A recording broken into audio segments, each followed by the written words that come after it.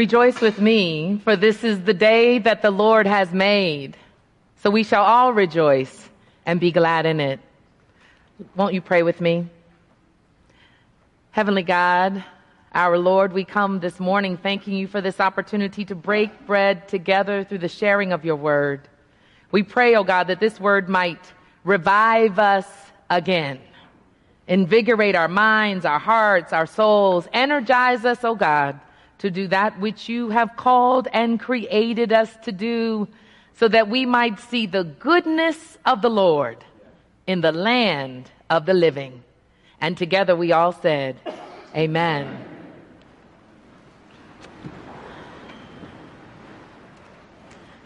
So good to be with you this morning. So good to share what the Lord has laid upon my heart, and I pray that you too feel energized and invigorated. For this morning, I came to share with all of us that we are on a mission. Matthew chapter 10, our gospel reading for this morning that Andy has just shared with us, is an energizing, invigorating, and convicting gospel text.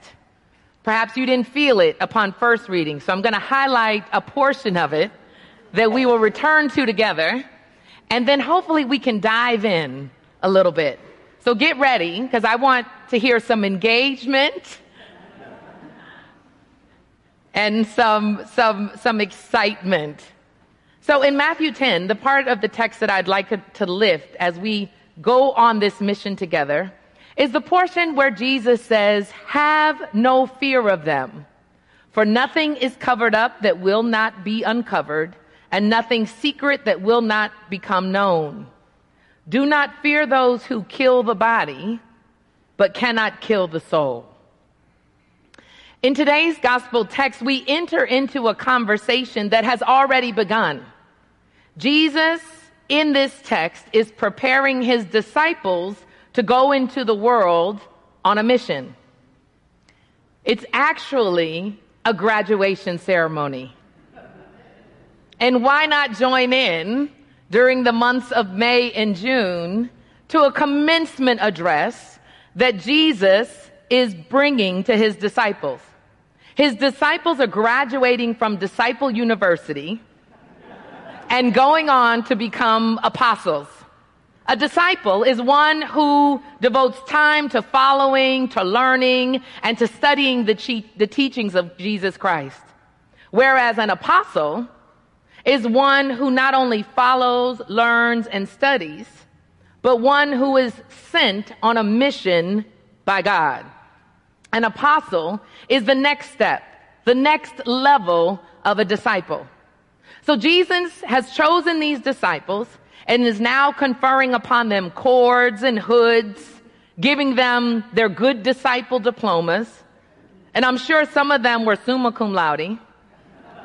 Some were magna cum laude. And of course, some were thank you laude. In his commencement address, Jesus is giving them a powerful call to action. He's sending them on a mission with a charge to proclaim the good news and to share the message that the kingdom of heaven is near. In the beginning of chapter 10, Jesus summons his 12 disciples and gives them authority over unclean spirits, gives them the authority to cast those spirits out, gives them the authority to cure every disease and every sickness. He says then that these 12 disciples shall go out with these instructions. They are to go and proclaim the good news, to proclaim that the kingdom of heaven has come near. Their mission is connected to Jesus' mission that we hear of in Luke 4. The Spirit of the Lord is upon me because he has anointed me to bring good news to the poor. He has sent me to proclaim release to the captives and recovery of sight to the blind, to set free those who are oppressed. This mission that Jesus is calling his disciples into apostles to do is a mission that is also connected to the broader mission of our God. Our God is a missional God, a missionary, sending forth God who sends light, form, life, Moses, prophets, angels, storms, plagues, a cloud by day and a fire by night. God sends commandments, Abraham, and God's word into the earth to accomplish that which he purposed for the word to accomplish. From the very beginning of what we know this world to be, God has sent forth into the world. In the Old Testament, God sends God's covenant to one man named Abraham. Abraham's descendants, Israel, received God's word and covenant, and Israel, a nation called by God, is a remnant of a chosen people to God to do God's will and mission on earth. Within the remnant emerges a man who is sent into the world to make the way open for all peoples, to become joint heirs to the throne of God, to receive God's covenant, and to hear God's word. So at the beginning with Abraham and finally with Jesus, God purposed that the whole world of men and women would be the recipient of God's saving word and grace that has been sent. Our modern understanding of mission is rooted in this Old Testament concept and then further emphasized in the New Testament. In the New Testament, we are called to be on a mission to reach the whole world for Jesus Christ. For so the Lord has commanded us, saying, I have set you to be a light to the Gentiles, so that you may bring salvation to the ends of the earth. In the New Testament, we are called to be the church in action, to be doers of the word and not merely hearers. In the New Testament, we are called to obey the Great Commission. Go ye therefore into the world and make disciples of all nations, baptizing them in the name of the Father and of the Son and of the Holy Spirit. Lest we think that this commencement address is just for the chosen 12, this Great Commission, the Go ye therefore, pulls all of us in. The Great Commission is the charge and the mission that pulls us in to this great movement of God on the earth. God is calling us all to graduate from being disciples into a life and work of an apostle, the priesthood of all believers. You thought you were just coming to hear me preach, and now you hear that you too are being called into this movement to be part of the priesthood of all believers. Lock the doors. Like the disciples in our text today, we are being called and enlisted into action to move from learners to agents, to put our learning and studying into action, realizing that we are on a mission undergirded by a command to love our neighbors as ourselves and to love one another as Christ has loved us, pushes us to shift our mindsets. Our mindsets must shift from charity mindsets to mission mindsets. What does that mean? A charity mindset, which may be well-intentioned, can entrench detrimental power structures and systems. A charity mindset can create a distanced us versus them dynamic. I'll give my money to them over there. I will send resources to them over there, and hopefully they can get it together. A mission mindset engages the people and communities that we strive to uplift with our contributions and giving. It leans in on relationship building with an asset-based approach that appreciates the assets and gifts on both sides of that equation. Rather than an us versus them, it says me plus them equals us. When we are mission-minded, we act like God and continue to participate in God's work on the earth. Our mission. Are you ready for it? We are called to be part of this missional move by moving from glory to glory, faith to faith, moving mountains, and answering the charge of to whom much is given, much is required. We are being sent forth into our city to step outside of our bubbles, to tithe not only our money, but also our privilege. To tithe not only our money, but also our influence, our expertise on behalf of God's children to create the beloved community, which is full of rich diversity and undergirded by love. As Dr. Martin Luther King Jr. said, that in order to create a beloved community, it will require a qualitative change in our souls, as well as a quantitative change in our lives. How we spend our time, where we spend our time, who we spend our time with, what we spend our time doing. Our mission is to proclaim the good news. We, the hands, the feet, the voice of God on earth, the ambassadors of our wonderful, great, big God, must call forth God's will on earth as it is in heaven. Jesus gave them authority, remember? There's more authority within us than we realize. It's not based on our resumes. It's based on our heirship into God's great mission. By proclaiming this good news, we call ourselves and others prophetically in to look at what can be with God.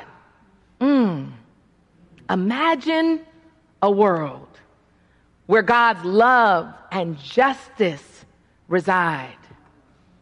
Justice in the midst of injustice, light in the midst of darkness, love in the midst of hate. The good news offers grace and mercy in place of condemnation and brutal judgment. The good news creates a narrative that is used to unite rather than divide. Anybody need some good news? Yeah. Unfortunately, in our public discourse, that was great.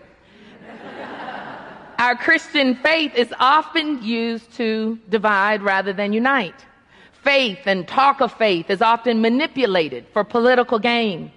Faith is used in name only in order to ally with certain political mores and money interests. Politicians have so misused faith that they've divided our country and encouraged reckless violence rather than unity, love, reconciliation, and a coming together for the public good.